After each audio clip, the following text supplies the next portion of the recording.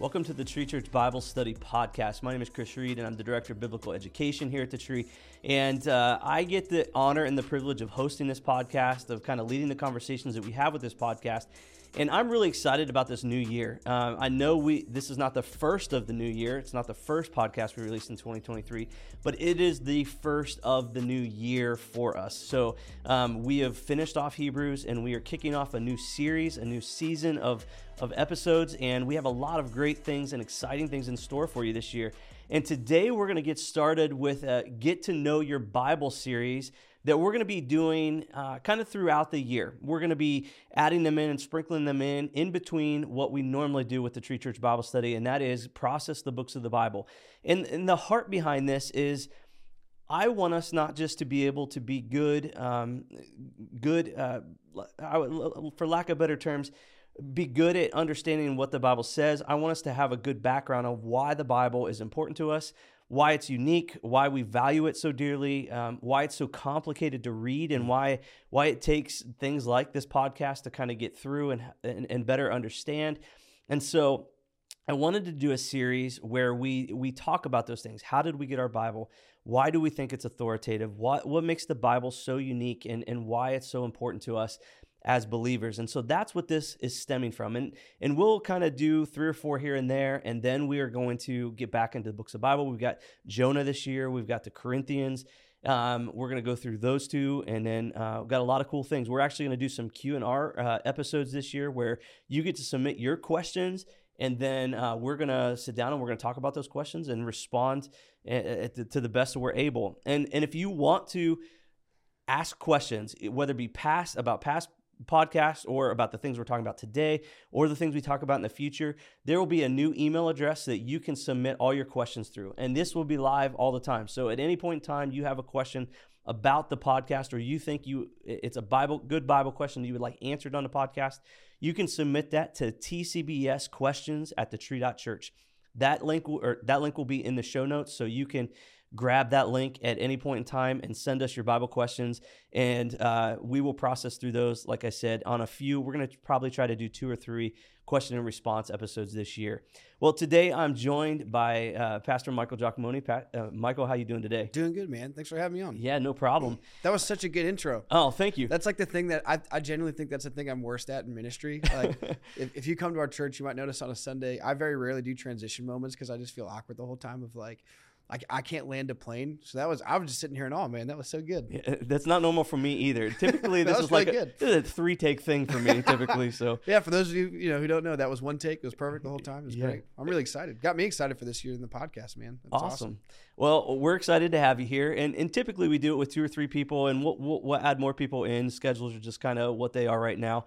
But and typically we start out with questions, but I'm not going to do that this time. We're just going to kind of jump on in, and today we're going to be talking about how the Bible is unique. And Michael, I know the Bible's played an important role in your life. Yeah. Why don't you just kind of share the importance that you found? I know this is kind of an intro question, and I'm going to just give you a softball one here. Yeah. How has the Bible played a unique role in your life? Not necessarily how you think it's unique, but how has it played a unique role in your life as you've come to read it as a believer? Yeah, absolutely. My relationship with the Bible, when I was a kid, I have really intense ADHD, and I'm also dyslexic. Not like as intense as some people, but it's enough to be troublesome, right? Sure. Reading the Bible was not fun for me growing up. I grew up in a Christian house, hated reading the Bible, not my favorite thing. And then when I kind of walked away from my relationship with the Lord, and when I came back into it, all of a sudden the Bible became very important, where I just had the intellectual honesty to recognize if I'm going to believe this, if I'm going to believe that Jesus was who he said he was, and that we serve one God who made all of this happen, I need to know what's in this book, because if there's sketchy stuff in here, I'm out, if that makes sense. Right. So when I was a kid, it was just like that was the boring part of my faith. As a young adult, it was like, this might be the most important part of my faith. Like, understand, is this accurate? Do I believe in this?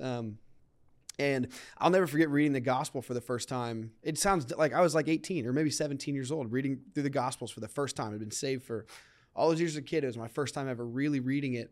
I remember going to my youth pastor and being like, do you know what's in here? Like, this is unbelievable. Like, I don't know if you ever had that moment with the Bible when you really first start diving in, where it's like, this is the coolest thing I've ever heard in my life.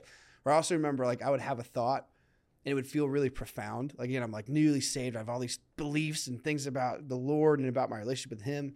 And I think something was really profound, and I'd read the Bible and be like, well, it's literally just a quote from Jesus. He already said this. I just didn't know it. Like, I just remember falling in love with the Word of God for the first time in my life. I still struggle with, like, I do to this day, the ADHD aspect of it. It's hard sometimes to keep track of my attention and like reading competency and all that stuff. But that being said, it's something that went from this laborious thing that I hated to something that gave me legitimate life and interest. And then in Bible college, us and producer Alex, we went to a very similar, if you don't know who Alex is, he produces all of our podcasts here at The Tree. We went to not the same one, but a Bible school program called Master's Commission, which is similar to SEU at The Tree, where it's like you're interning at a church while you're doing online Bible college. Master's Commission was a little bit more unique, where it was almost like Bible boot camp-ish, where I had to memorize 10 to 20 Bible verses every week for years, the entire time I was there. And that almost ruined the Bible for me again. I fell in love with it, and then it became more work because I just had to memorize it all. But all that said, throughout all those seasons, my perspective of the Bible never really changed. It was always, if what is written in this book is true, it matters to my life. And I've always had a sense of like sacredness to it. And I don't know that that's unique to me. I'm sure a lot of Christians can say that. But while that's a lot of ups and downs of what it looks like now, and then I'll even say the final season now that I'll do a podcast or teach sometimes, my relationship with the Bible looks different now. And then I'm deep diving more than ever and reading commentaries more than ever and trying to understand not only what the Bible says, but why it says what it says, and who is the audience to, and what's the original language written in, and what's the all the surrounding elements of Scripture. That matters to me probably most now, really understanding appropriately, not just reading it at face value. But through all four of those different moments and seasons, the underlying tension, not the tension, the underlying truth is that this really matters to me. Yeah. And I would say that last part that you said is what made it come alive to me as well. Like, super cool. So that getting to know the Bible, the behind the scenes of it, getting to understand how God has, and I'm not going to parse words of it, how he miraculously put this book together, how he miraculously sustained this book through the ages, and how still it speaks so uniquely to each of our lives. Yeah. And so to understand those things, like the author, the audience, like all of the background information, like the more we understand of those things, the more I come to life with my understanding of the word. Super because good. It's so important for us to understand. And so like I was the same way. I grew up, I knew I was supposed to read the Bible. Like I got saved.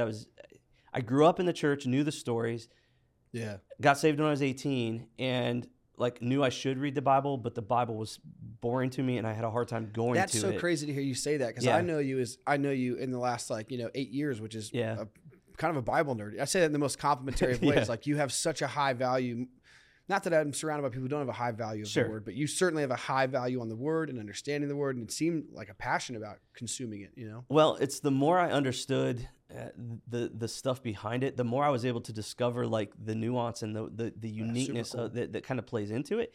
Like that really is what made it come alive. And honestly, I would say, Pastor Matthew says this often, like his number one like connection to God is like reading Scripture. Yeah, I would say mine's very similar. Like when I am learning about God, I am interacting with God and I feel close to God. And so like that's where the Bible comes to life for me, and that's why it's unique to me. That's so cool. Now, today we're going to talk about a little bit about the practical side of. We're actually going to answer a couple different questions. We're going to talk about how the Bible's unique on a practical side, in the way that it's laid out, the way that it's written, and whatnot. But we're also going to talk about like on the spiritual side, like how is the Bible unique in the way that it is. We say and we believe that the Bible's inspired by the Holy Spirit. Mm-hmm. So how did that happen, and why would God give us this text in such a way? Why would the Spirit do this and give this text to us? And so that's what we're going to talk about. But first, the Bible is similar to other literature in a lot of different ways, and so we have to acknowledge that. And you talked about like you're studying authors, you're studying the background, the history, the context. The Bible is similar in that way to any other book that we would read. It has an author. Yeah. The author is trying to communicate something. Right. They use language to communicate. Language is this, and what I'm learning as I study Greek, like language is this super important and vital thing for human beings. but it's always changing and in flux, which makes understanding Makes and it kind of translating challenging. Yeah. you're nailing Jello to a wall, Right, essentially. right. Because So- they're also I mean, there's so much, not even just language, there's literary devices, everything. So we know in Yeah. our English language, we have things like analogies and irony. Yeah. We were talking about Metaphor. Jonah, metaphor, humor. Like you have all Yeah. these satire, you have all these, literary devices that help communicate your point, whatever you're trying to get across. Learning that in an ancient text, let alone something in an ancient language, very complicated. Yeah. Well, think about it this way. Like you tell a joke and it hits for some people and it doesn't hit for other people, sure. right? I'm used to that feeling. Yeah. Yeah. Context matters, right? Yeah, So- absolutely. So imagine a joke told in first century Palestine Right. and then us trying to pick up on that Right. thousands of years later. Absolutely. You know what I mean? So like Or- yeah, it hits different. Yeah, absolutely. My wife is Puerto Rican, and her whole dad's side of the family, they're like from Puerto Rico. They're great people. But the Spanish is such a beautiful language, and you'll hear them say some things in English that originate in Spanish. And it sounds clunky and strange, and it's always followed with, it sounds better in Spanish. Like, it's like, this is not the way that's meant to be said. It's a weird analogy when you hear it in English, but there's something about hearing it in its original context that Yeah. lacks the power or the beauty or the meaning. Yeah, for sure. So that's what makes the Bible such kind of a nightmare at times to fully understand, because it's like, man, we were talking about a language that I don't speak, in a culture that I've never been, in a country I've never been to. Yeah. Really complicated. Yeah. So the Bible uses all of these literary devices, all of these different, very human ways of communicating to human people. It's Yeah. much like the church. Like the church Sure. is a human entity of a divine and a spiritual thing on earth, right? Like Yeah. it's both the human and the divine. And so the Bible does have very similar genres. It uses poetry, right? Like apocalypse, prophecies. It uses all these different ways to communicate to human people through human ways. Yeah. And yet we believe that it's divine, that it's inspired, that there's something different and more unique to it. So before we get into that, though, I do want to talk about how it's unique in its makeup. So typical Super books, good. when we pick up, the Bible's unique. Typically, books we pick them up, and we typically start front to back, right? You read a novel, you want to know where the story starts. I forget who told me. I was talking to somebody at one point in time, and they're like, nope, I go to the back page, read that first, and No then way. I go back to the That's front. how they read books? Yeah, somebody was telling me that. I don't remember. That's insane. I'm like, and you just ruined the whole book. There's like a surprise at the end, man. yeah. Oh my gosh. But typically, All right. you're following a plot line. Unless wanna you're know- that lunatic. Normally you read the book. I'd be careful. I don't know who told that to me, so you might know that I'm person. gonna get a text from someone later. Hey, jerk. I'm so sorry. You're not a lunatic. That is funny though. I've never heard of someone doing that. So, but the book of the Bible is really an anthology of multiple writings. Right. It's a collection of writings, and it dates back thousands of years. And so, when we pick up a book, we read it from front to back. But the Bible is not laid out quite in the same way that Right. that those books are laid out. So you could pick up the Bible and you're going to see that it's broke up in different sections. So that's going to be weird. You Yeah. know what I mean? Like it is going to be laid out in an organizational way, but Yeah. it's not necessarily always chronology. Have you ever tried to pick up the Bible and read it from front to back?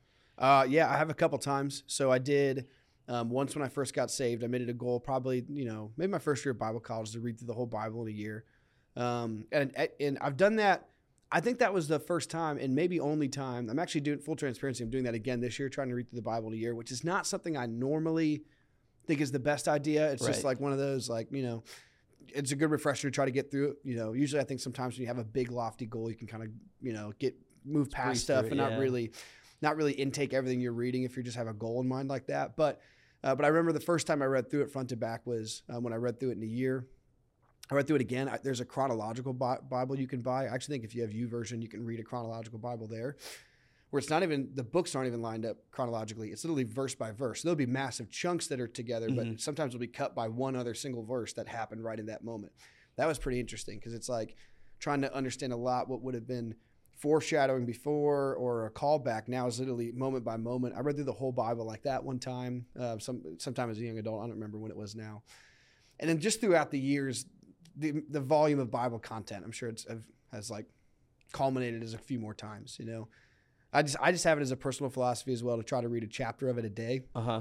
I've done it since Bible college. I'll do other Bible studies as well, but just almost habitual. I'll listen to it a lot. I think that counts. Some people say it doesn't. I think it counts. I'll listen to a chapter of it a day. And so the amount of times I probably made it through is probably a couple just from that.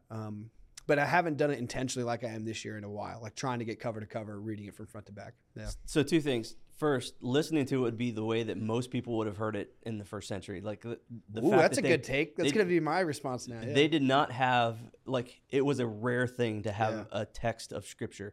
So it would have been like something that they heard read at synagogue, or it would have been something that they would have had read to them when they gathered together. Counts. I like it. Yeah. So second thing, and confession time for me. Sure. I've never read front to back. No way. Never. You've never done like a year plan or anything like that? No, I've tried it multiple times. You want to know where I get? Exodus? Numbers. Sure. Yeah. And then I'm like, all right, I need some New Testament in here. So do you think, so in spite of the fact that you've never done a cover to cover reading, I've read all of you've the Bible. probably read every book at some point and every Yes. verse. Yeah, for sure. Yeah. That's where it's hard to quantify. Like the amount of times is probably hard to pick, but cover to cover, I've done it twice. If you ever get bored, the chronological way to do it is it's interesting. It's Does kind it of break the books up? Yeah. Okay, so at least the version that I did. you're going to read chunks of different books of the Bible. So it's literally you'll be reading Psalms and it'll call back to Samuel out of nowhere. You know what I mean? Like literally within the Psalms. It's not they throw books out the window and just write every verse chronologically, which is kind of like a bit. You know what I mean? It's not probably the best way to consume biblical content because you're removing things out of its context. But it was interesting. It kind of plays out the story though. It gives you the plot line. Does. It made it read more like a narrative. Yeah. You still get the boring parts where it's 100 people's names in a row, and you're like, all right, this is boring. But for the most part, it made it a little bit more narrative driven, which is something I've always connected to. So if you have a hard time getting through it, that might be a good way to jump in. Yeah, and I would say a lot of people, when we talk to a lot of people, that's kind of their go-to. Like, I'm going to pick it up, I'm going to start to Genesis, and I'm just going to kind of read through it. Sure, and that's okay. Standard. Yeah, that's okay. Like you can do it. Michael's done it a couple times. Yeah.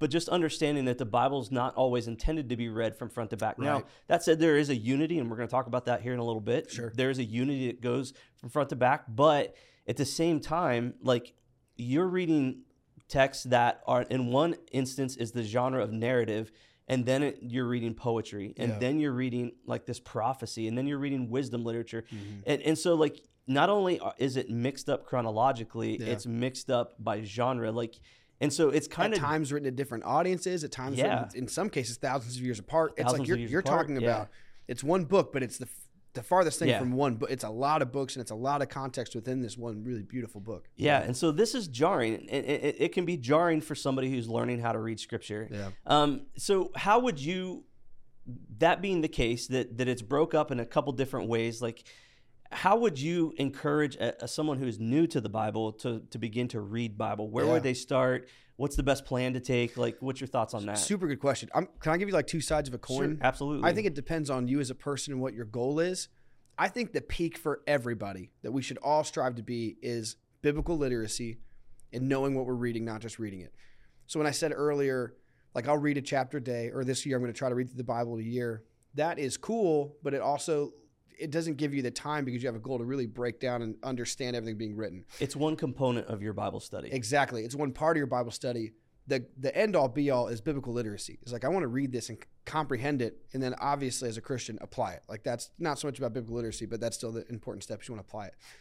So for me, the end goal should be, I want to read a passage, and either through a couple resources. One could be revelation of the Holy Spirit speaking to you as you read and helping you understand it supernaturally. It could be you reading a commentary along with it, which is something study Bibles are great. I've read the ESV study Bible. I got one right when I became a pastor. I think you recommended it to me. It's incredible, where it's just half the pages the text, half the pages a breakdown of what all that means and what it looks like. And that's like, that's one of my favorite things to do, to really not just read it, but comprehend it. That to me is the end goal. Or like I said, doing the Tree Church Bible study. Wouldn't it be cool if one day we had literally every verse of the Bible covered in a podcast? Yeah, you know that'd be awesome. So you can literally read through the Bible with people breaking it down who do have, who have went to school for this, who have had, experience in understanding this stuff.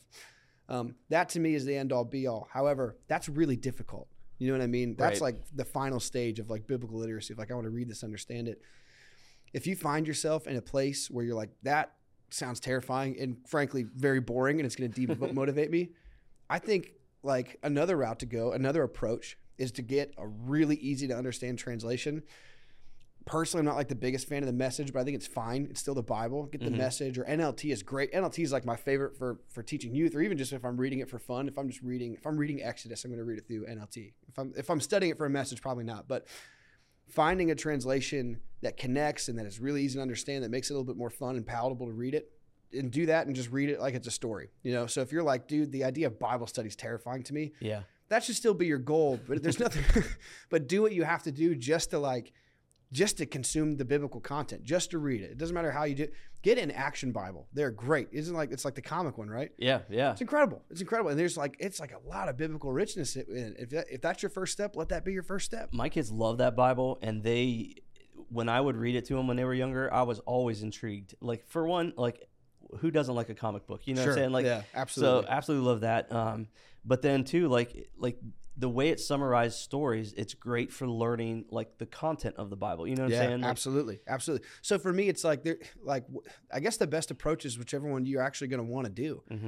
Because that's like the discipline's really hard. You know what I mean? Yeah. I saw this post. This is kind of a little bit of a tangent, but like I saw this post on Instagram yesterday. Everyone's talking about New Year's resolutions and goals. And this guy was like, man, I'm in the best shape of my life, and it's not necessarily because of discipline. He's like, I've set my life up in a way that I can eat really well by my lifestyle, not because of a choice. Yeah. I only put healthy food in my house. I only, I only Environment he sold kinda his drives, car. yeah. He's like, I own so I have to bike when I go places. It's like, so I've set which is very dramatic, but my environment makes it so I don't have to exercise discipline. It's my lifestyle that sets me up to be healthy. Then I exercise discipline when I'm out to eat with friends, or when that's when I need to use my discipline to make the right decision when I can't. I would say the same thing about reading the Bible. Like, discipline's really challenging at times, and if you're not in a place in your life, there's nothing wrong with that. Not all of us are the most. I have tons of areas that I'm not disciplined in. If you don't have that biblical discipline, do the thing that's going to be the most easy that you want to stick to, and at least start there. Yeah. At some point, move on and like try deeper things. But Right. I don't know. The thing that you're actually going to do is what I'd advocate for. Yeah, and honestly, the Tree Church Daily Devotional is a Super great place good. to start. And shameless plug, so Sure. because I'm responsible for that too. But shameless plug, like it is a place where you're going to get a scripture, you're going to get an explanation and a story of how it and action steps to take, like how it applies to your life. Yeah. And it's really the simplest way to begin to encounter scripture. And then from there, like going to things like what you said, like the Action Bible. I'm gonna be honest. One of my favorite Bibles to read is the Jesus Storybook Bible. It's I don't know if your daughters have it. We got it for our kids when they were young. They were probably about your daughter's age, like toddler age. Sure. And we would read this to them at nighttime. And what it does is it takes all of the stories of Scripture and shapes it in a way that like shows how Jesus interacts with the story, like how it points to Jesus. And that is a really cool way of reading Scripture. Now, you're going to be like, this is a kid's, it doesn't matter. Doesn't matter. Like, I would weep every time I would read. Awesome. And you know what I mean? And so, you know what's so cool about that? That is all throughout Scripture. As you read it, it's all pointing to Jesus. Right. That's hard to see sometimes to the untrained eye, though. Yeah. The amount of times you'll read something and just take it as is. You're going to have to correct me if I'm wrong. If this is super biblically inaccurate, we can cut it out of the podcast. But I heard this in Bible college. I haven't fact-checked it since. But I remember someone told me the first ever like messianic prophecy was essentially God saying like the heel of man will strike the head of the serpent. Yeah. Like that is the first time we're going to talk about the fact that one day Jesus is going to defeat evil, defeat Satan and like right this wrong. I wouldn't know that reading it. Like Genesis reads like poetry and it's very beautiful. Right. I would read it as is, you know, but knowing like, no, there's something to that. Like we're talking about the fact that Jesus will save us one day. That's super easy to miss unless you went to school for it or have a pastor breaking it down for you. And that's where I think a Bible like that, anything that's going to expose you to deeper truth like that, man, that's so, it doesn't matter if it's a kid's book or not. That's incredible. Yeah. Yeah. So nerd speak, that's called the proto-evangelion. That's like, so that's what like the nerd version of it. So, sure. Yeah. Is that true though? I don't want to say something that's not right. That's, okay, a lot of scholars think that, and we're going to talk later on, we're going to talk about a little bit about like how to interpret, how to pick up Old Testament allusions, like, and how the two play together and whatnot, how the New Testament and the Old Testament break up. But like, the idea is that all throughout Scripture, you see these links that the New Testament links back to the Old Testament. The New Testament is written in such richness of an understanding of the Old Testament Scriptures. So all of the writers of the New Testament were saturated in the Old Testament Scriptures. They understood them.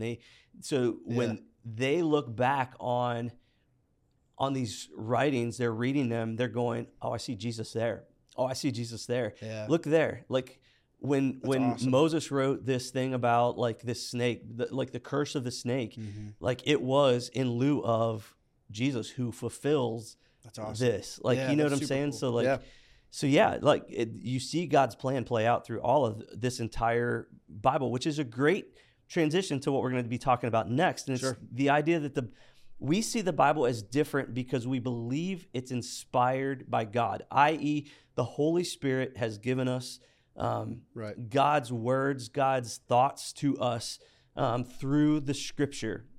Now, when I say that, what are your expectations that you bring? Because I think people bring expectations. When they hear the Bible is the Word of God, they bring expectations to it. What are the expectations that you bring when you hear that? Yeah. Like, are you talking about right now as is, as a pastor? When I hear I would say, go ahead and talk about like the history of your thought on that. Like, yeah, sure. So when I walked away from the Lord, I thought the inspired word of God was nonsense. I was just like, well, like, sure, people may have been feeling like they were hearing from God, but like at the same time, I've never met a person that was perfect and it came from their pen. So pass. Like that was my thought. right.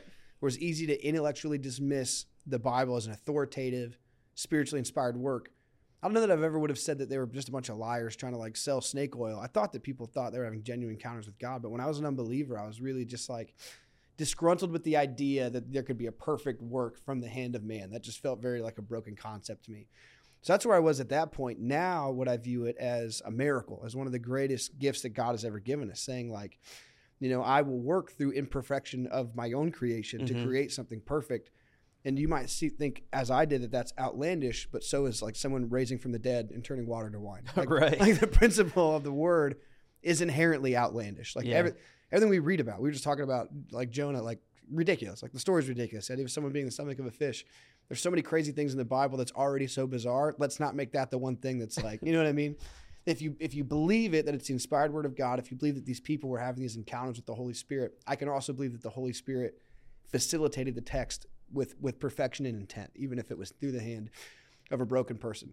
So all that said, I view it, the Bible is the inspired word of God, God's revelation to us, his teaching to us through man, but made perfect through his Spirit, if that makes sense, although it was through broken vessels. Absolutely. And that's a great way to think about it. And honestly, we listened to a teaching by Pastor Matthew yesterday for our staff devotional time.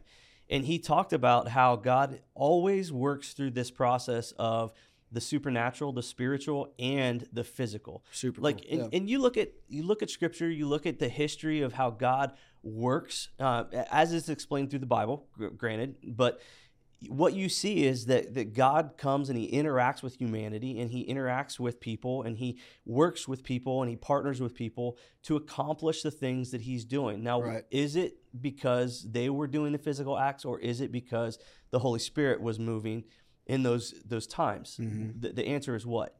Yeah. Yes. Yeah, absolutely. Yeah, it's Yeah, both in. it's both and in. that's the trick of it. It's you think it has to be one or the other because that's how we're almost programmed to think. It's like, well, if it's not God, it's man. If it's not man, it's God. But that's what makes the Bible so, we talk about the uniqueness of it. It's like, no, this is a marriage between the two, not a divorce, not a separation.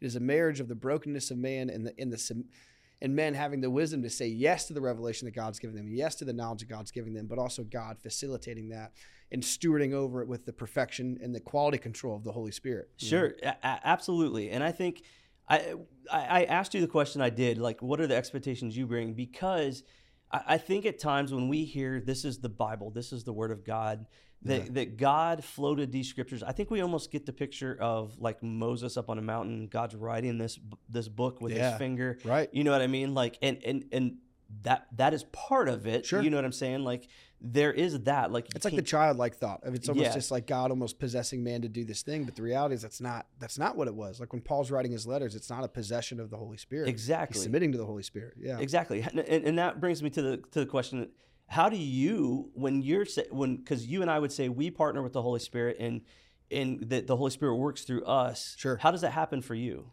Yeah. So for me, so I grew up, we were just talking about, I grew up super Pentecostal, right? So like I grew up with a high emphasis on the movements of the Holy Spirit. So that's not foreign to me. Sure. To some people, that's kind of weird. The idea of praying or submitting to the Holy Spirit even if you don't have a religious context, you might call it your conscience, like this nagging inside of you, this feeling of like what's right and what's wrong and what should I do in any given situation.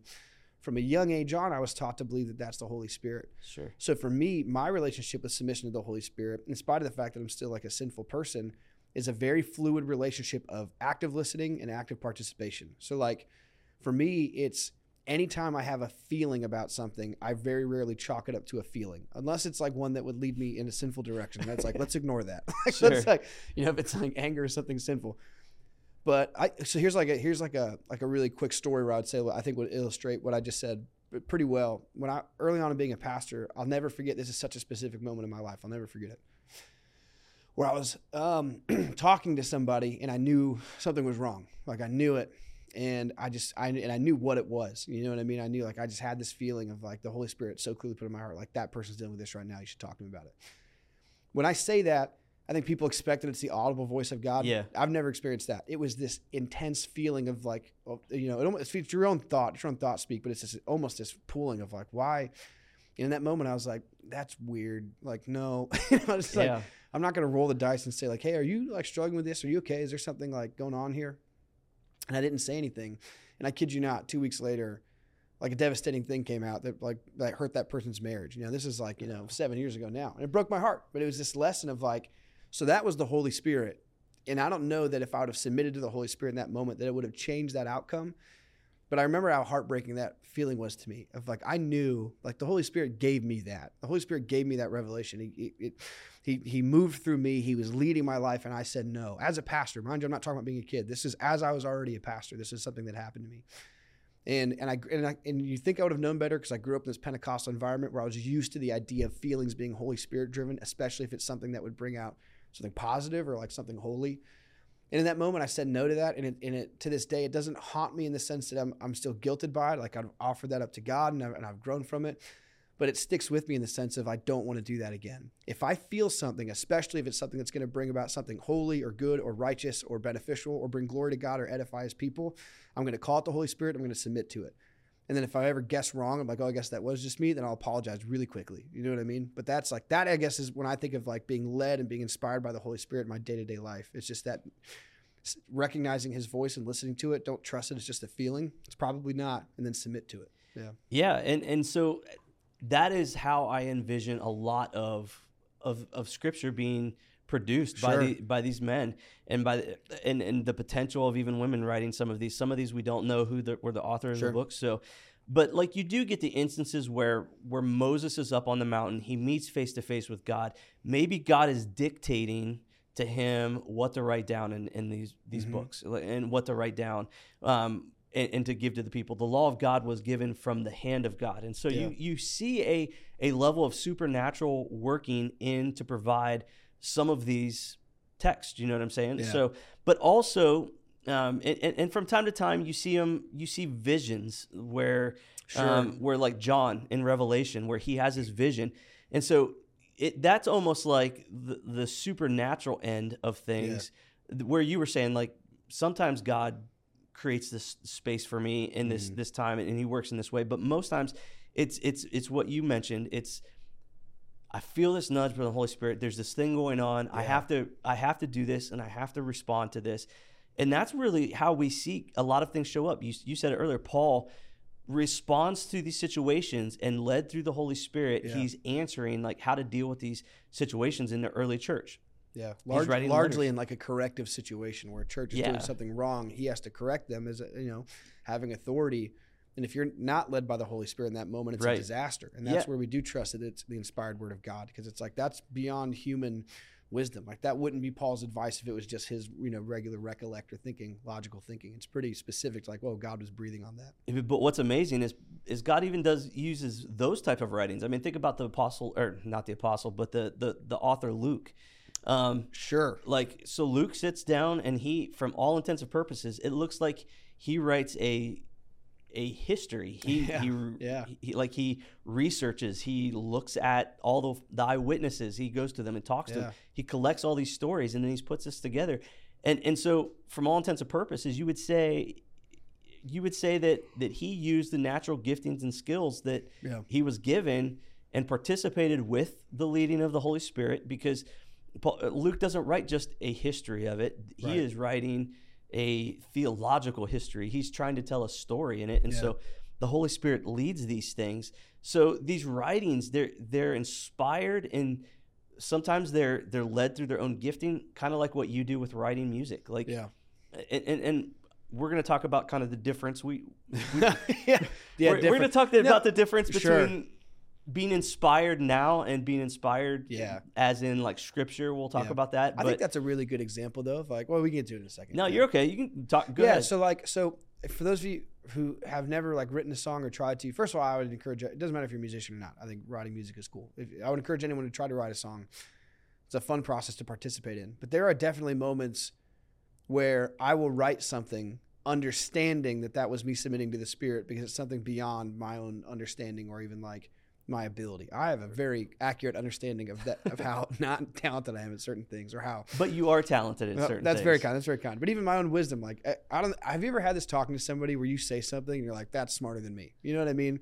Sure. I think a lot of Christians can probably recognize that of like, wow, that was like, I just dropped some wisdom that I don't even know or apply in my life. That feels like it's from the Holy Spirit. Writing can be super similar, where I'll literally be playing guitar and find like a 4-chord progression and just sing something, and then out will come a lyric that like resonates so much. And it's not the Holy Spirit possessing me to write that. It's submitting to Him in that moment and going where He's pulling me and submitting that and allowing it to happen. And while it's different than like biblical authority, it's a similar feeling of like you are receiving and submitting to what the Holy Spirit is giving you and stewarding over it, which still has to be filtered through your prefrontal cortex, your brain, your personality, the sin in your life. It's still human affected, right? Especially with me, I'm not working with like writing biblical authority and something infallible. It's just not my own song. But that being said, it's still submitting to the Spirit in that moment and what He's pulling your heart into. Yeah, and the point that I'm driving home is this: like the Bible, you get at times, supernatural inspiration from the Holy Spirit. Yeah. At times, you get what looks like a very natural process, yet it's filled with the Holy Spirit and inspired by the Holy Spirit. And all of these different ways are ways that the biblical text is collected and written. Yeah. And we read the scriptures to our detriment if we neglect the human side of it. Yeah, I agree. And if we neglect the fact that the Spirit is leading and guiding. Now, like I said, I wasn't trying to equate like that what we do now, the things that we do now are on the same par. They don't have the same authority as what scriptures are. That's not what I'm saying. That's not what I'm. Mm-hmm. But what I'm saying is the mode and method is very much still absolutely active and enroll. And we believe. I mean, we believe as a church that God still gives us words of prophecy. Absolutely. And it shows up in different ways and at different times. And so we still believe that God inspires and God reveals. We just don't hold it on the same authority as the scriptures. And we're going to talk about that. That's actually one of the topics we'll talk about in this series. Awesome. So I'm not going to delve into it right now. I want to continue in the idea of God inspiring. But we've talked about kind of how God inspires. Now I want to talk about why God inspires. So I think we don't ask that question enough. Like, why would God give us this text? Why would He give us this special revelation so that we could have this text that we call the Holy Bible? Yeah. I think anytime you ask a question, anytime I ask like a why question, why did that person do that? Why would God do that? I think it's really easy to approach it from the perspective of what problem were they trying to solve. That's like a good philosophy in general if you're like in a marital dispute or like you're arguing with your friend or you're trying to figure out why God wrote something in the Bible. Oftentimes when people communicate something, they're trying to solve a problem or they're trying to create, you know what I mean? They're trying to teach you something that's going to make your life better, their life better. It's problem solving. It's active problem solving. So for me, when I ask that question of like, well, why would God give us this inspired, holy word? It's like, well, He's solving the problem of our own mess in our own minds. We talked about this yesterday. Do you think the Book of Eli example might be like a good example of like how that? Do you remember yesterday we were talking about? So there's this movie called, I wouldn't recommend it, but there's this movie called. It's a rough movie. It's a rough movie. You could call it a Christian. I would call it a Christian movie, but it's a rough movie. It's called The Book of Eli. It's rated R, by the way. It's rated R. Yeah. But it's all about this guy who is delivering the final. He has one final copy of the Bible, and the plot twist at the end is that he loses it, but he had it memorized because he read it every single day. Or no, it was written in Braille. Yeah, he was blind. Spoiler alert. But yeah, he was Oh blind. man, sorry. Yeah. It's an old movie. Your It's an fault old if movie. you haven't Yeah, watched yeah, it. But he's memorized it because he read it in Braille so many times. But the idea of the antagonist in that movie, his whole principle is like, if I can just get a copy of the Bible, I can twist it and I can manipulate it in a way that I can create this like post-apocalyptic community the way I see fit. There's something about spirituality that can be manipulated, that can be hurtful, that can be literally, as the antagonist in this movie would communicate, can literally take over a whole town of people. He's like, I just need the words. I need this. There's something about spiritual manipulation that's so tangible. Yeah. That's why the word of God matters. Because if everyone had a copy of the Bible, not just him, like if he actually got that copy and was able to understand it and was able to keep from it, if everyone had that copy of the Bible, they could read it too and be like, that's not what that says. That's not the context. You know what I mean? All of a sudden it becomes really important for everyone to have an equal understanding of this and to be able to read it and to be biblically literate. The reason why God gave it to us is because spirituality can be so manipulated and twisted, and something that's meant to be core to our DNA can be one of the biggest detriments to us without having the word of God, without having these parameters, without having the inspired word of God to say, this is what I'm telling my people. This is literally a guidebook to who I am. Mm-hmm. Without that, people can twist spirituality. People can twist religion. I mean, how many times do we see that now with wide access to the Bible, of religious leaders saying things that are inaccurate or twisting the word of God? It happens right now with wide access, let alone without it. And I think that's where God's ultimate generosity by gifting us the Holy Bible was to really give us a box to live in of like, this is who I am, and so now you all know. So you can know me better, so you can act accordingly. Yeah. And all of that comes within the context of knowing who God is. Like, it's exactly what you just said. It's the idea that God was, let's just say God was wherever he is. He's on his throne in the heavens. And he decides to create man, and man walks away from him. And so he writes himself into Romans says he writes himself into creation so that his creatures would know that he's there, that he exists, incredible. That the parameters that he wants in relating to him, you know what I mean, that you mentioned there, like, so God begins to reveal himself to humankind so that they would so that they would know him. Yeah, you know what I mean? Know him. Yeah, absolutely. So if you were, how did you get to know your wife? Sure. Like a high volume of time spent with her, yeah. Asking her many questions, and then the answer to those questions informing my belief about her. So her telling me about her taught me about her, you know what I mean? And believing what she says, and then applying that and saying, okay, she likes this color, I should buy her things that are, you know what I mean? Yeah. Taking information I learn about her, trusting it, and then acting accordingly. That's how you develop a relationship with anybody. Would you say that your thoughts of your wife are different now than what, like, the way that you know your wife now is different than how you knew your wife earlier? Like, yeah, like my wife and I have conversations all the time. Like, man, we thought we knew each other when we were dating. Right. We're getting ready to celebrate our 20th anniversary this year. We're like, we didn't know each other at all. No, like, for sure. The way that we know each other now is different than the way we knew each other then. Yeah. How has your relationship, like, would you say that that's true of your relationship as well? Yeah, absolutely. Me and Gina started dating when we were 14 years old. So I just turned 30. So that's a long time to be with a person, Yeah. And the 14-year-old that Gina knew is very different than the 30-year-old she knows now. That's where Pastor Matthew's done a lot of great teachings about compatibility myths and about, like, because even the idea of, like, you fall in love at 14, they're not going to be that person forever. You know what I mean? There's different people never change. Like, I changed. Like, I've changed a lot. I've changed a lot. People change a lot, and they learn new things, and hopefully they change according to the new things that they learned, and their values change over time.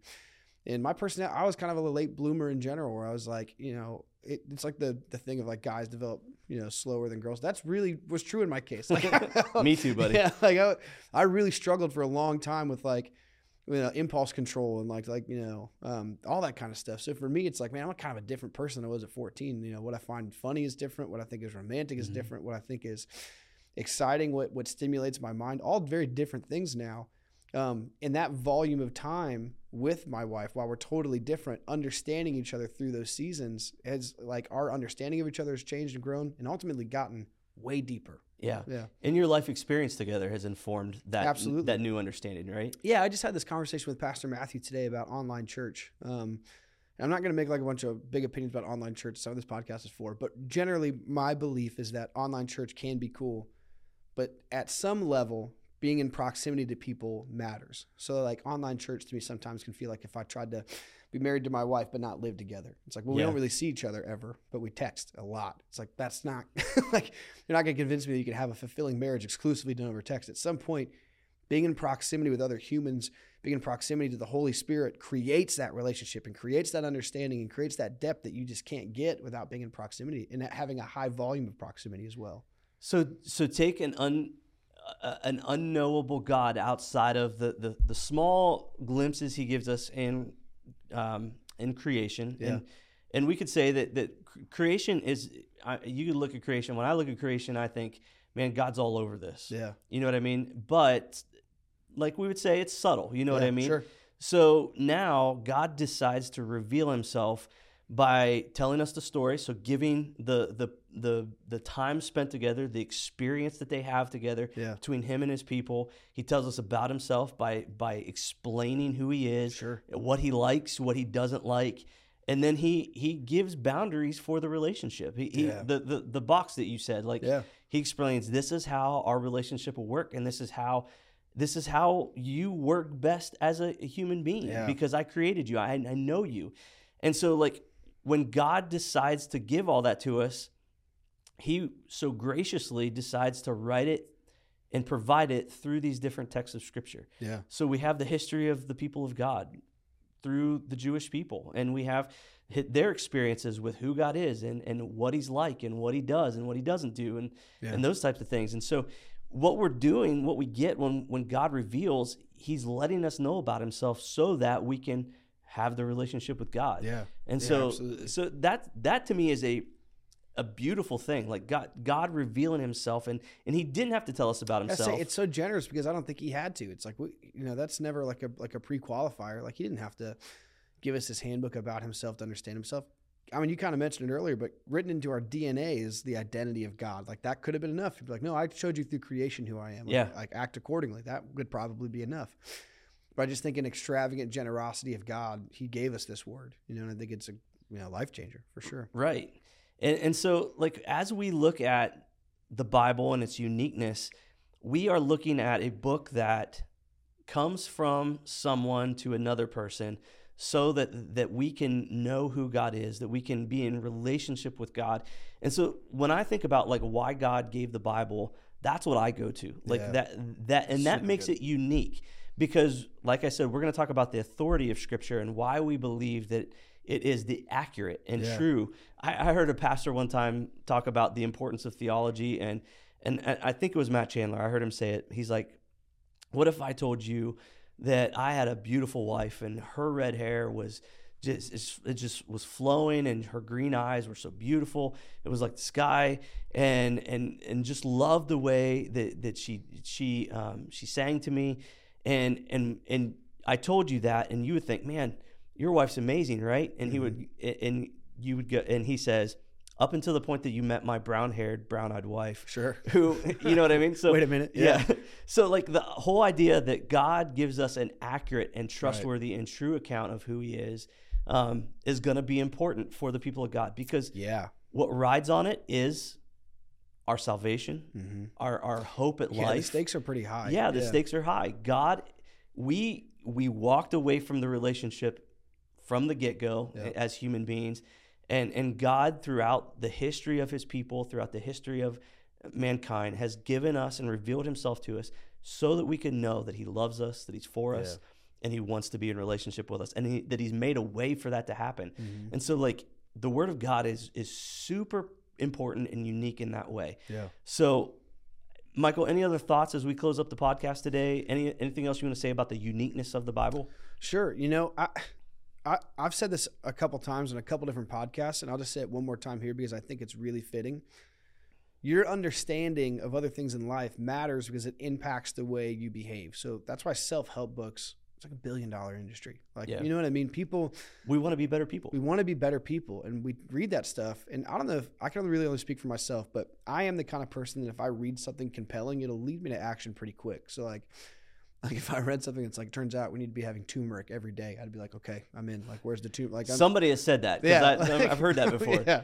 Or if I hear something compelling, it's like, it will lead me to action, because I, like most people, desire to have a good life. Like if I read something about health, if I read something about like a mental discipline, like you and I have talked about stoicism before. I got just like a Greek philosophy about being, resilient in your mind and like controlling what you can control.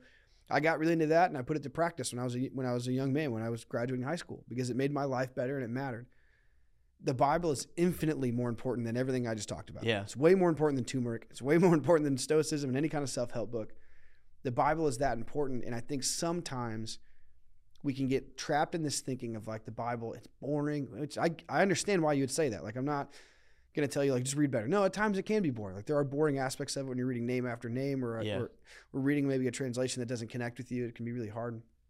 But it's easy just to write it off. And something that, like I said, I've said a lot in different podcasts, is people write it off like I'm just not like a theology person. You know what I mean? Like, I'm just not a big Bible guy. But I talk to God. I'm just not a big Bible person.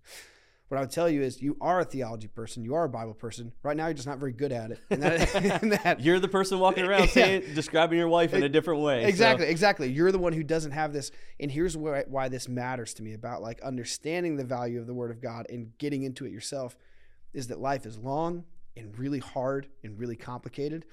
And the amount of times in my life that something devastating has happened, that I've had the Word of God to rely on because I know what it says, that's also one of the things that makes it unique. Yeah, it's better than any self-help book. It's better than any new workout trend.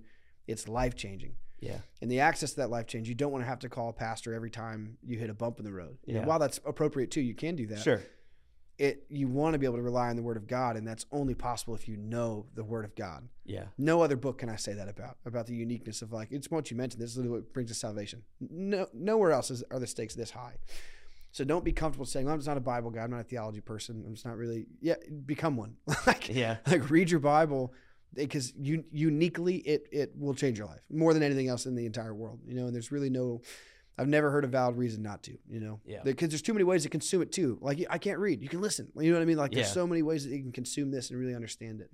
That'd be the last thing I'd say. Cool. And to piggyback on yours, my closing thought is this: like, the uniqueness doesn't end in how it was written. The uniqueness doesn't end in the fact that God revealed himself to us. It's the fact that God continues to reveal himself to us. Oh, so good. And so the unique thing comes out of Hebrews is, in my closing thought is, man, the Holy Spirit still speaks through the Word of God. It's unique in that, like, even though these writings were written thousands of years ago, you and I can sit here today. We could sit down, we could read the Bible, and we can, in our own lives, see what God wants to say to us, because God wants to relate to us. He wants to be in a relationship with us, and he has something to say even to us through these texts. And that is the Holy Spirit inspiring the scriptures to this day.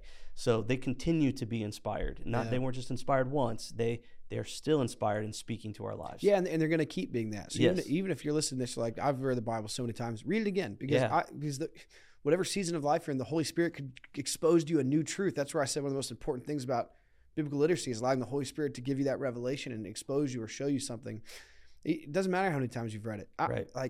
You and Pastor Matthew are probably some of the most read people in the Bible that I know, and I've still heard both of you on a somewhat consistent basis say, I just read this. I've read it, it blew my mind. Like, where Matt says that a lot. We're like, I never even knew that's what that, and I was like, oh, duh. And it's like, yeah, you've been a pastor for 20, 30 years. How long has been a pastor? That's incredible that the Bible is still alive, and the Holy Spirit is still alive in us and showing us that new stuff, and that's, I think you're right. I think that's the greatest miracle of it, is that it's still living, and it applies today because we have the living God. We have the Holy Spirit inside of us.